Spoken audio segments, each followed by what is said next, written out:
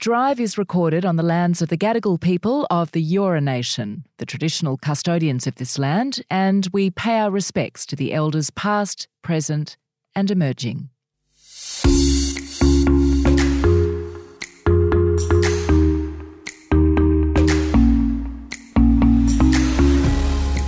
Hello, I'm Georgie Gardner and welcome to Drive, a Future Women podcast about women on their way. This episode is brought to you by Uber Eats. Thousands of local restaurants available in under 30 minutes. Download the app today.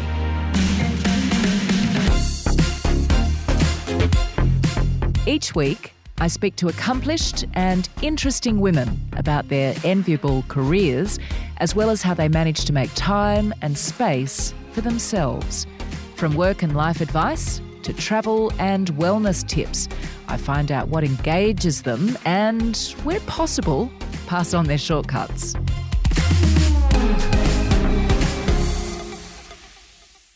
I recently read a quote by US Democrat Senator Elizabeth Warren that I thought was very pertinent to the times we're living in. This is the quote: "What I've learned is that real change is very, very hard. But I've also learned that change is possible if you fight for it." Cast your mind back to not so long ago when smoking was first banned from aeroplanes, from pubs and restaurants and clubs. Smokers were appalled. It was deemed a violation of rights. "No one will fly again. No one will want to go out anymore," they cried. "It'll kill our social life." Well, of course it didn't. And furthermore, when we look back on that now, it's kind of hard to believe that we were ever permitted to smoke in confined spaces at all. Driving without a seatbelt, women not having the right to vote, women not even able to open a bank account without their husband's permission. We are aghast at these practices now, but at the time, they were considered the norm and they were generally just accepted. But thankfully, not by everyone. There were always the few who knew we had to fight for the greater good. The visionaries, the protagonists, the champions for change, who more often than not dragged the masses kicking and screaming into new eras that were safer, that were healthier, and thankfully eras that were fairer. My guest today knew from a very early age that she wanted to be an advocate for change, that she was destined for a career that would highlight injustice and convince us to be better. In her role as the AFL's General Manager for Inclusion and Social Policy, she is rewriting the rules to help dismantle all forms of discrimination. Tanya Hosch, welcome to Drive. Thank you. Thanks for having me. What have you taken from this whole COVID period? Well, I'm someone who typically would travel every week around the country, largely from Adelaide to Melbourne, but also anywhere, Perth, Darwin, Tasmania, could be anywhere. And as a result, would generally find it really hard to fit in regular exercise. My exercise of choice is just walking. I love to walk, and where I live in Adelaide, it's quite hilly. So I deliberately walk up some challenging hills to get some cardio because I know I'm never going to end up running anywhere. And so being able to get back into a regular pattern of walking has helped me enormously. I have been diagnosed with depression for quite a long time now, and I found many years ago that regular exercise and walking in particular was a really important part of me staying well.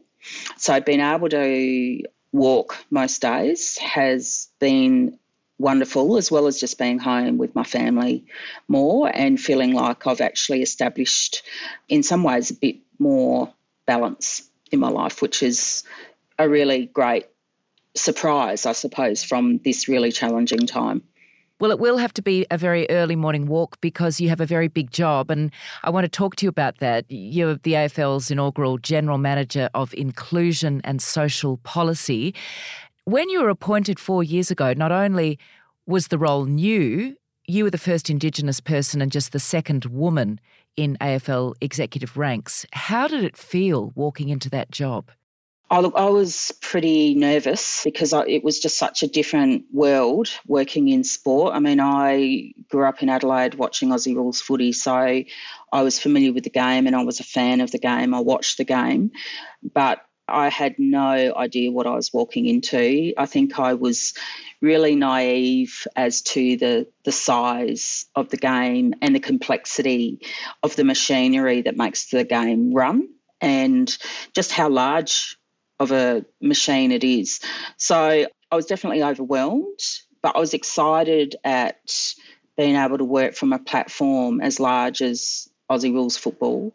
The AFL has an enormous footprint across the country, lots of eyes and ears on the game. So the opportunity to do the work I'm passionate about from this kind of platform, I was overwhelmed and was worried about failure, but I also knew that there was a lot of room to grow. And I guess going into a role that hadn't existed before, I could build it the way I saw fit. So I was in a good place, but yeah, I was definitely nervous and unsure of a lot of things going in. Well, I believe 18 months in, you considered walking. Why was that? Oh, because it was just such a hard transition. I'd worked in Aboriginal and Torres Strait Islander affairs primarily for 20 plus years. I think I felt isolated and, I missed that kind of shared understanding of working with a lot of Aboriginal and Torres Strait Islander people. That was a real challenge for me. I remember a lot of my peers when I started saying it takes about 18 months to learn this business and to start to feel that where you're headed and what you need to do. And I think that was really accurate. And, so it was a really steep learning curve to move from what I knew to working at a very senior level in the industry, not knowing very much at all.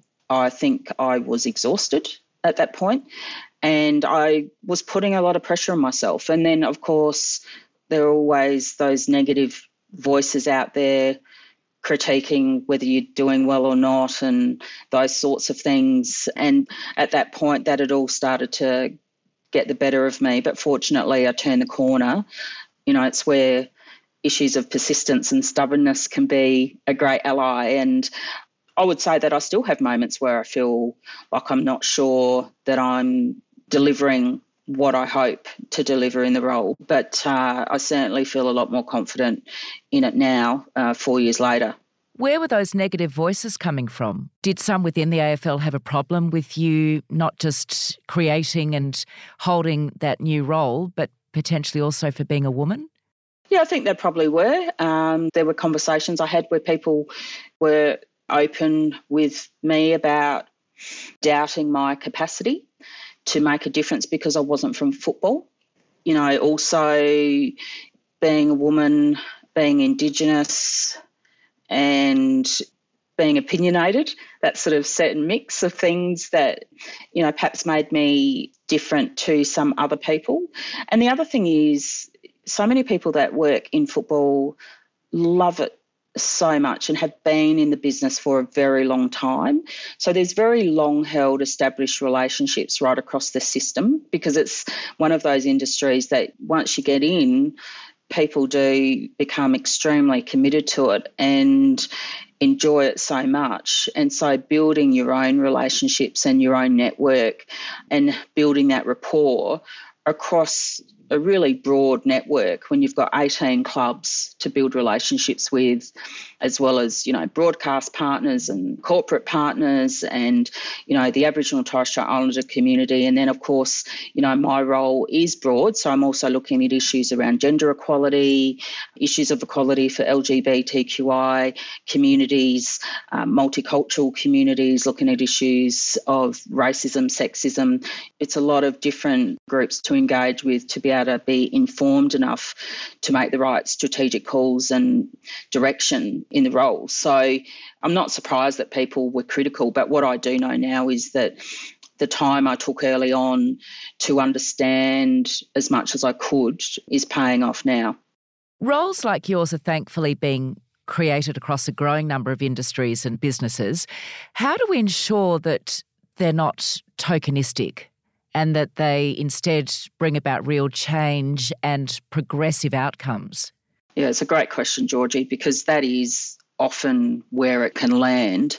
I got a lot of unsolicited advice when I started in the role from all sorts of people about, you've got to have a deliverable in 6 months and you've got to be able to do this, this and this. And the kind of role I have, my success is only possible if other people across the whole sector listen to my recommendations, who are prepared to follow my leadership, because I don't have an operational role.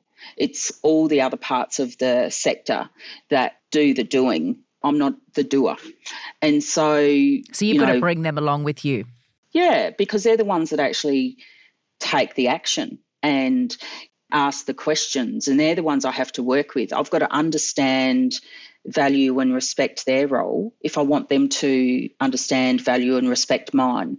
And so that's given me all sorts of opportunities to learn things that I might not have learnt otherwise. So, for example, last year I approached Richmond Football Club and Damien Hardwick, the head coach there, and said one of the things I need to do is start thinking about how to increase and improve the pathways of women and also Aboriginal and Torres Strait Islander people and people from diverse backgrounds into coaching at the elite level. I don't know anything about coaching, so can I come and spend some time with you and your team? And he allowed me to spend an entire week with his coaching team in that inner sanctum, allowed me enormous access to how it works, because I certainly know a lot about being different and trying to make your way in a different world, but I don't know anything about the coaching environment.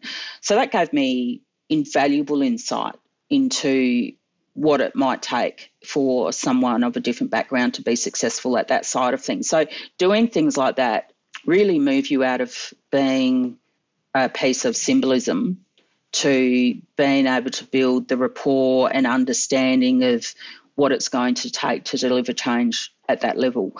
And, I mean, that's probably where in a sporting code, tokenism will burn out very, very quickly, because there is so much activity in sport and endless opportunities for action. So tokenism is not a luxury that we can afford, and certainly not an expense that, I don't feel that Gil McLachlan recruited me to just look different around the table. And my voice and my perspective, that's come out of my lived experience is something that I always put forward. And sometimes I do that tentatively and worry about whether it's going to land, whether what I'm saying is going to be understood.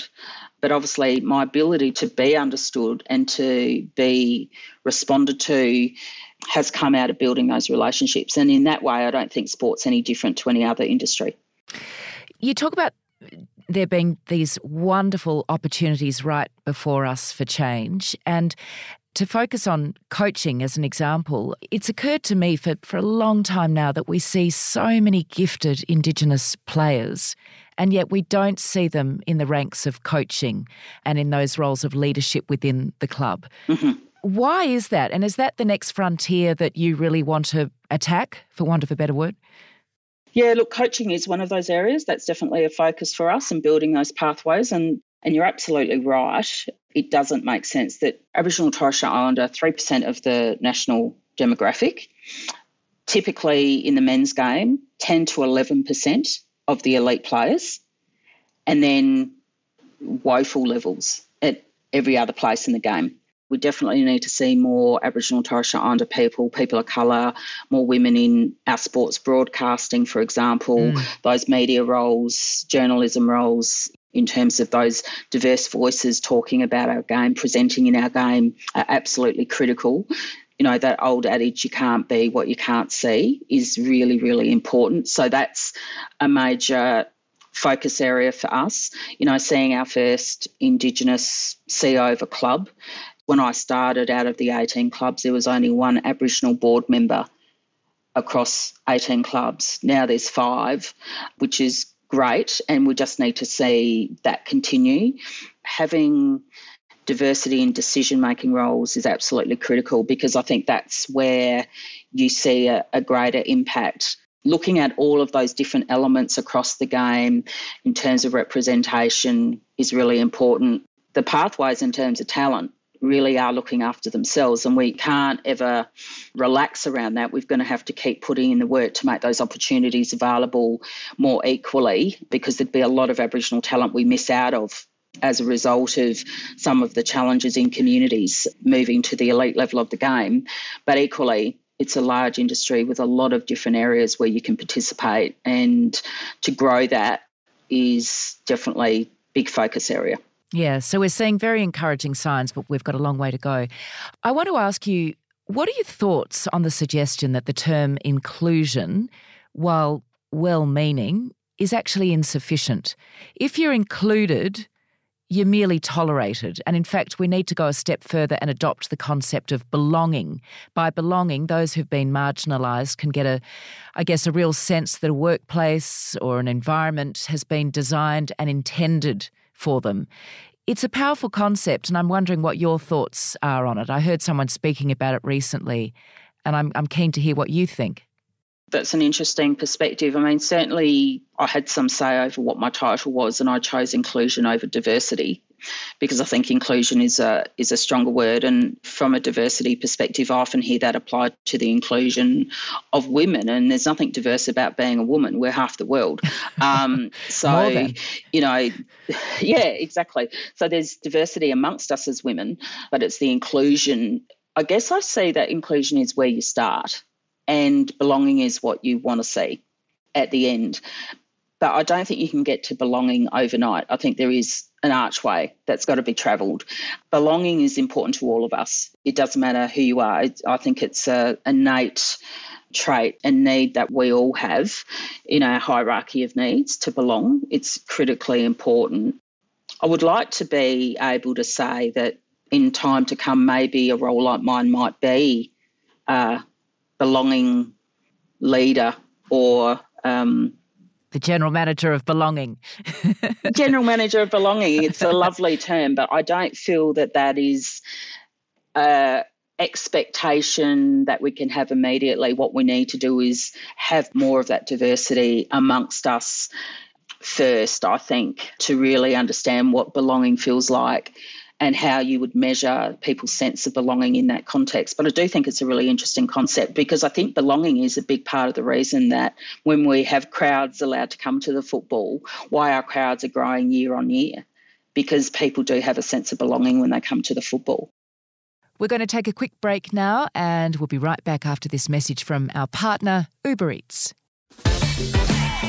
Uber Eats is the perfect companion for Aussies on the go. There for you at home, at work or on holidays. Uber Eats has more than 20,000 restaurants offering fresh and delicious meals at the click of a button. Thanks to Uber Rewards, more than 1 million Australians are already earning loyalty points on every order on Uber Eats. Download Uber Eats from the App Store and celebrate local restaurants today, or explore the new grocery option to get your essentials without visiting the supermarket. Uber Eats, connecting what matters. Future Women is dedicated to helping women connect, learn and lead. There's a price point to suit most budgets, or talk to your company about a corporate training membership to advance your professional development. Just head to futurewomen.com.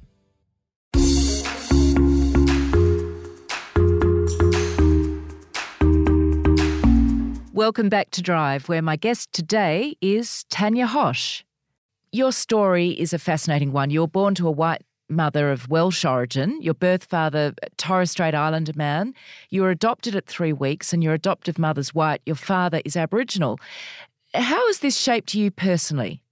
Oh, look, massively. I mean, I think identity is such a critical issue for people of colour and, you know, for Indigenous peoples generally. So working out my identity in that lovely mix of cultural influence in my life has at times been a real struggle, trying to find my place and understand what it all means. My journey to finding my natural family hasn't been easy, and nor is it complete.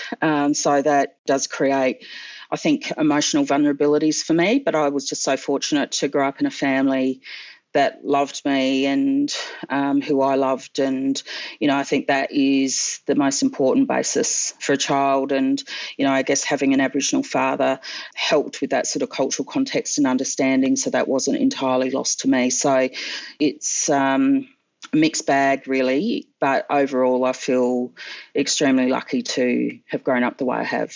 And how then has that impacted on you professionally?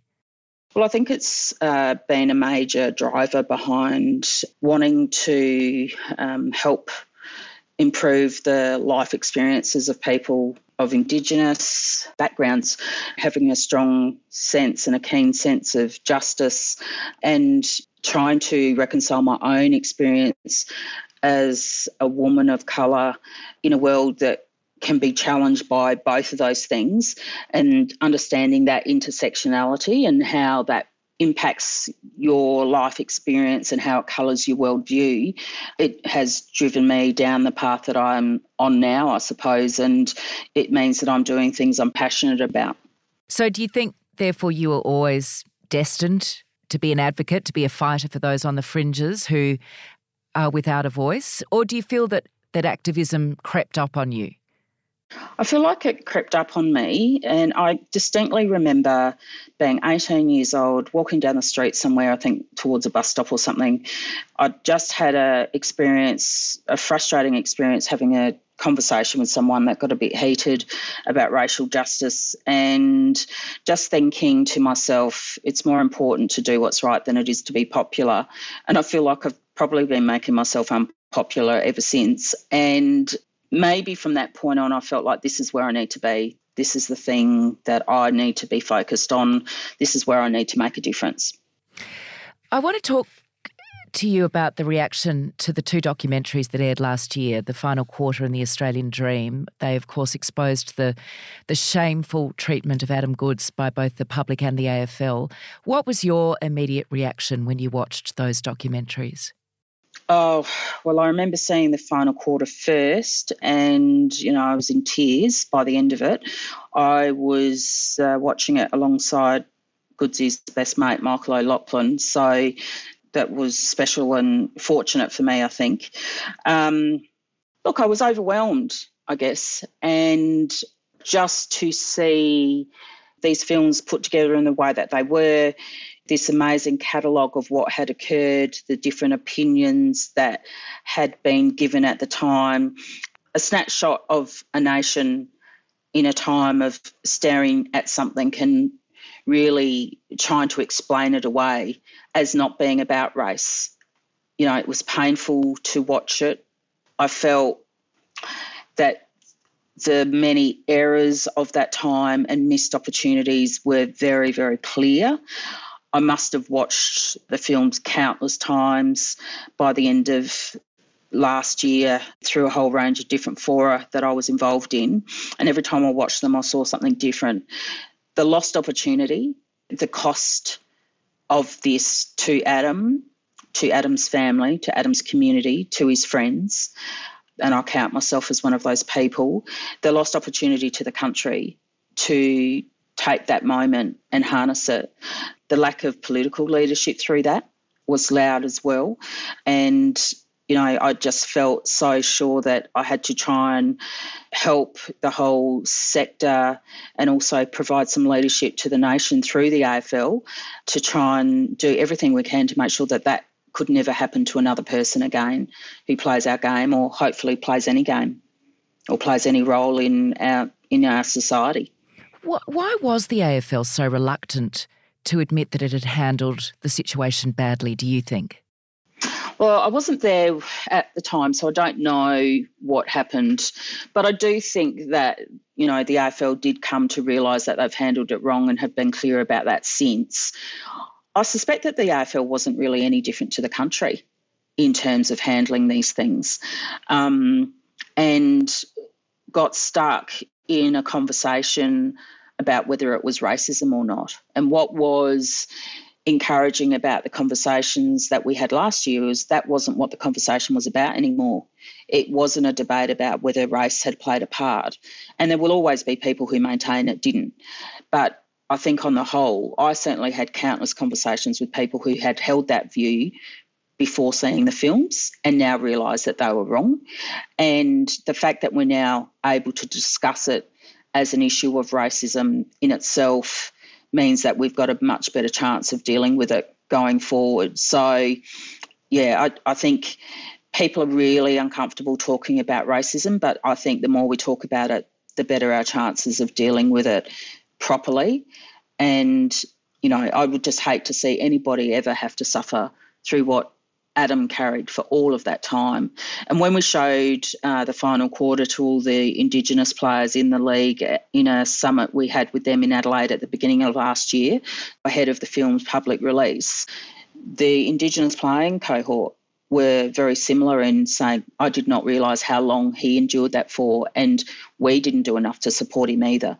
So to the extent that we all need to take some responsibility for not stepping up, I think the work that we're doing now would really prevent that from happening again. And I think we're seeing that in relation to the responses right across the code and even in the media in relation to people like Eddie Betts and Liam Ryan and any other player that's experiencing this racial vilification, particularly in social media.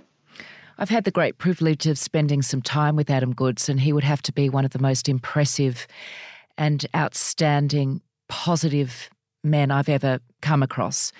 Have you seen him lately, and how's he faring? I believe he's absolutely adoring being a father.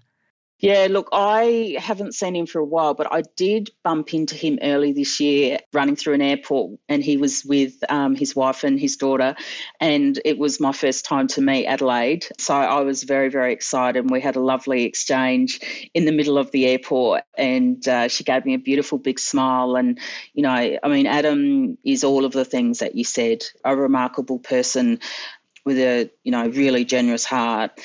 I can only just continue to wish him well, but yeah, I still feel terrible about what he went through, and I think that he's taken the right course for himself to move on from that time, but I'm sure the scars will have to always be with him like they are for any person who experiences racism. I'm sure you gave the name Adelaide your stamp of approval as well. How would you describe your leadership style? Direct. I get that feedback. Very direct. I'm a collectivist at heart, so I like to do things with groups of people. I like to build coalitions of people to work together. I like to consult and engage with people right through a process. I definitely think better out loud. So that's probably one of the things that's been challenging about COVID, because I think technology is a great asset to us, but it's not the same as being in a room with people. So, yeah, I like to think that I'm pretty much an open book. What you see is what you get.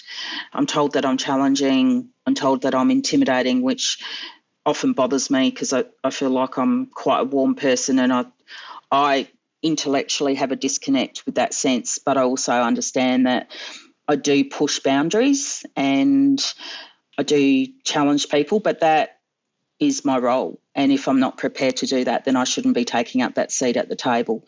Sometimes that can feel really lonely, and that's where your allies, your friends, your family, your peers become very, very important to help sustain you in sometimes being the one that speaks up. I feel like if I had $1 for every time I left a meeting and someone comes up to me and says, I'm really glad you said that, you know, my response to that these days is, why didn't you say it? I would have loved it if you had said it. But isn't it interesting that you describe your style of leadership as being direct and assertive, and yet some are critical about that? And yet we would very rarely hear a man being criticised for being direct and assertive and authoritative. When is that going to change? Because I'm really tired of that discussion. Oh, yeah, I don't blame you. I'm tired of it too. Yeah, look, I think you're absolutely right. I think men are given latitude around all sorts of behaviours that women are not. And I'm not sure when that will change. But I certainly do feel that there is a growing impatience amongst many, many women around those double standards. And I think the more we as women amplify each other and back each other in relation to those things, the less of an issue it will become over time. But I feel like it's like talking about racism, like none of these things just get solved or changed overnight. And continuing to call them out can be really exhausting, and that's why we've got to share the work. And I think as women building coalitions, even informally, where you agree that you're going to back each other in, particularly ahead of perhaps some challenging conversations that you know are coming, and getting really deliberate about that is definitely part of the answer. I want to change the mood a little and ask you about some recommendations. We've been doing this with all our guests, and there have been some really fantastic recommendations on a whole raft of things. And I want to start by asking you how you switch off. You obviously have this very big job. You're on a number of boards and you're part of a number of advisory groups. You've got a 12-year-old daughter. Life is very busy. How do you unwind and switch off? Well, definitely the walking that I talked about is a really big part of that, because I put my headphones on, I go for a walk, I listen to music, and that really does help me just remove myself from what feels like pressure a lot of the time. That's really important. Really enjoy catching up with friends and having some wine and watching a movie, having a laugh, all of those things that I think most of us enjoy, which has been harder to do, obviously, in this year with the pandemic.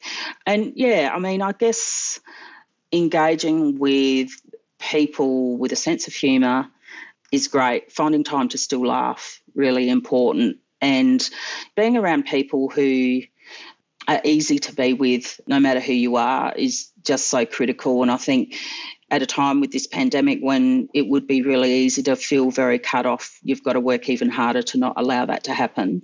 And that's part of what keeps me sane, definitely. Yeah, and I think when you have a public profile and you open yourself up to detractors, whether intentionally or otherwise, it is so important to surround yourself with people who love you and understand you and nourish you. Yes. I mean, sadly, both of my parents died in the last 5 years, in a quick succession, actually. And I definitely miss them, because going home to mum and dad's and having my favourite meal cooked for me and, your parents who are always on your side no matter what, the loss of that I still feel. And so you have to work out how to replace that. And, fortunately, I've got wonderful friends and colleagues in my life that help that, as well as my family that I'm bringing up myself. So, but I do feel like there's still lots of days where I just wish I could ring my mum. Oh, I can hear that in your voice.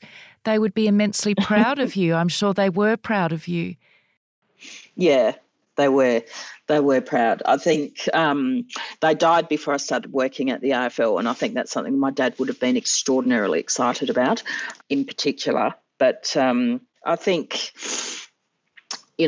those memories are today still an important model for me about, what I hope I can try and create for other people around me, as well as me needing that myself. That reciprocity is really important. When you're walking, do you ever throw the headphones on and listen to a podcast? Is there any podcast that you've been subscribing to and would recommend? I definitely do listen to The Outer Sanctum, which is a group of women who run a podcast about Aussie rules football. And, I definitely listen to that regularly. And I just kind of mix it up. People recommend different podcasts to me, so I'll listen to those. I don't follow them as closely as I should. I watch Insiders every week. I watch Offsiders every week, and I make sure that I do that. So, yeah, I do listen to podcasts, but not as often probably as I would like to. You say you love a laugh. I will be listening to this one. You'll be listening to this one. Of course you will be. You say you love a laugh, and I'm just wondering if there's a favourite movie or comedy that you particularly enjoy. One that I know will make me laugh every time I watch it is Little Miss Sunshine. That always makes me laugh. Kath and Kim makes me laugh. Yes. Black comedy makes me laugh. I watched Kenny again recently for the first time in a long time. That made me laugh. I love The Castle. Aussie comedy is, it just stands the test of time, doesn't it? It's priceless. It's absolutely priceless. Yeah, definitely. So I'm a huge fan of Australian film. COVID has ruled out travelling internationally for a while. For those planning a trip to Adelaide at some stage, what are your recommendations? Where do we come and eat? What are your local tips on places we need to see in Adelaide? Well, look, I think the wine regions are great. So, I live out in the sort of direction of the Barossa Valley, but McLaren Vale is also very beautiful. There's a great restaurant in the middle of the city called Peel Street. Very good friends of mine have a son who's a chef there. So I'd really recommend a visit to Peel Street. Really gorgeous food. I also like the Greek because I'm very fond of Greek food in Halifax Street. I think we've got a fabulous art gallery to visit and beautiful gardens. Botanic Gardens are beautiful, and we've got some lovely gardens in Mount Lofty as well. So, I think there's plenty to see in Adelaide. There's great restaurants in Adelaide, beautiful wines, and I hope that I get to some of those places myself in the next few months. Those markets right in the middle of the city, I think, are just world class. Oh, yeah, central markets. Yeah, they are. Yeah, and I would definitely recommend not leaving there unless you've gone to Lucia's for a coffee and take away. They've got a little shop next to their cafe where you can buy the amazing sauces and food products that you can take away home. They just make the most beautiful Italian food and great coffee. So definitely check out Lucia's if you get into the central markets. They are brilliant tips. And let's not also forget that South Australians are some of the friendliest, kindest people I've come across. So I'm a huge fan of South Australia. Oh, good to know. I want to finish by asking you, Tanya, when you're at your happiest? I would say that Friday night's my happiest night of the week because it's the one night that unless I have to work, I don't. I give myself Friday nights off. A great Friday night for me is some really good takeaway, a great glass of wine, football, a really comfortable pillow on the couch and a blanket watching the footy or, playing pool while friends are over watching the footy. And if I'm not at home doing that, being with people I care about doing that in another part of the country is also very good. So that's definitely one of my happiest times. The other time I'm really happy, Georgie, is if I don't have to set an alarm for the morning. So if I have a day where the alarm does not have to be set, that makes me very happy. I love a long, slow, late breakfast. Well, that all ticks a lot of boxes in my view. Tanya Hosch, it's been an absolute delight speaking to you today. Thank you so much. No, thank you. It's been a real pleasure. Thank you for listening. Drive is a Future Women podcast made in partnership with Uber Eats and is produced by Fancy Films. Make sure you subscribe so you do not miss an episode, and we would absolutely love it if you could rate and review because that really helps people to find us. I'll be back again next week. Bye for now.